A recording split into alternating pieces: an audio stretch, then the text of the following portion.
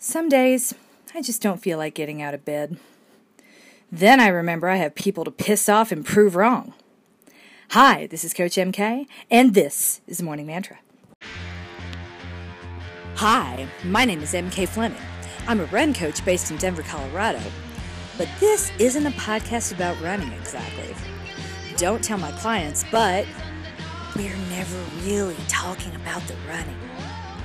When you know a craptastic event is coming, it helps to have a mantra to keep you centered and focused as you move through it.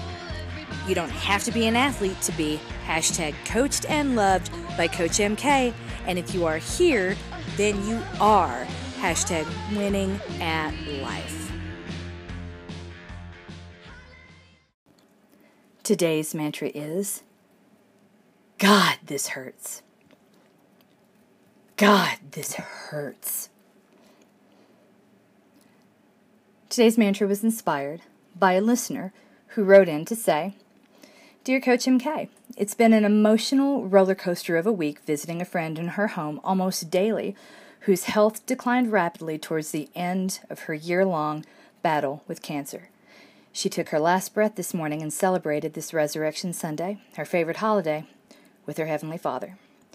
She is at peace, and so am I, but I'll miss her terribly. If you have a morning mantra for missing a best friend, I'll take it. Good night.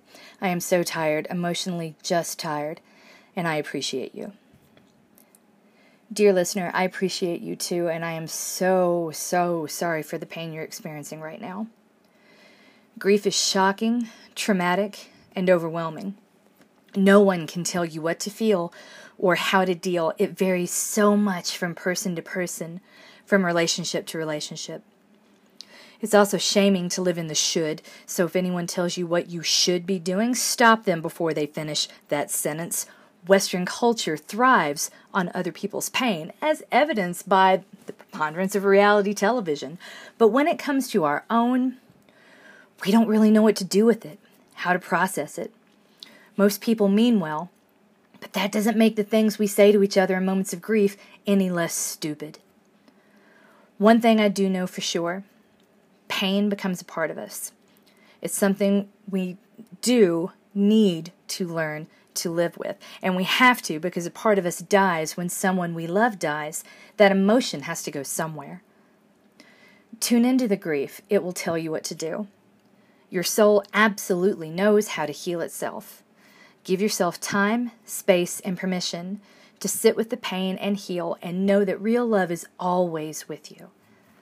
And by that I mean, in those moments when you feel overwhelmed, sit with the pain and pay attention to it. I really like Andy Puddicombe. He's the founder of Headspace. And his description of emotions being like clouds has really stuck with me through the years. Sometimes they are dark and surround you, blocking your view and making it hard to breathe. But like clouds, emotions shift, move, and change. They lift. The trick is learning to exist with those clouds, whether they are high up or right on top of you. We need to observe these emotions. It's rarely just grief that we feel. Think back to my description of emotions being like strands of cooked spaghetti we have to separate oh so carefully. You could be feeling anger because you don't have another friend waiting in the wings to replace her. You can be feeling anger that you're losing her after losing other things this year. It can be the shocking realization that your death will make others feel as you do right now, or fear that it won't. Grief is rarely one singular emotion, and I strongly recommend identifying these emotions with a licensed counselor or therapist. Your friends and loved ones are likely to get it wrong because they love you and they don't want to see you hurting, and because they don't know what to say. Please go see a licensed counselor or therapist. They know exactly what to say. So, the mantra. In those moments when you feel overwhelmed, this is where the mantra comes in. God, this hurts. Validates your pain. It validates all of the other complex emotions swirling around, and it reminds you that there is a reason for this pain. You lost someone you loved. Sit with that pain for a moment, let it wash over you, and let it pass. I've stopped in more than one parking lot, sat next to my car. I didn't even have the wherewithal to get in it, and sobbed until I was done, until I felt done with that episode. Though it felt like time stood still, these episodes rarely took more than a few minutes and left me numb but functional. Over time, they came less frequently, and they were less sharp. I'm going to close with a paragraph from the Headspace blog. Link in the show notes.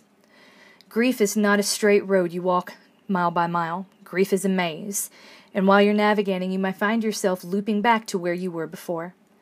It doesn't mean you're not working your way steadily toward the way through. You'll know you're on the other side when you can think of your best friend and smile instead of cry. That day will come. Until it does, we will be with you every step of the way. You are coached, you are loved, and you are winning at life.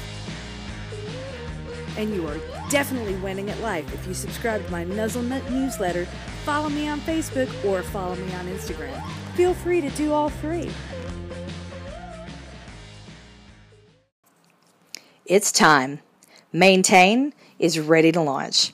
Head on over to www.fitnessprotection.com, opt into the mailing list, and you will receive an email with detailed instructions the day we're ready to go. Spoiler alert, that day's coming soon. Get on the mailing list now. Yay!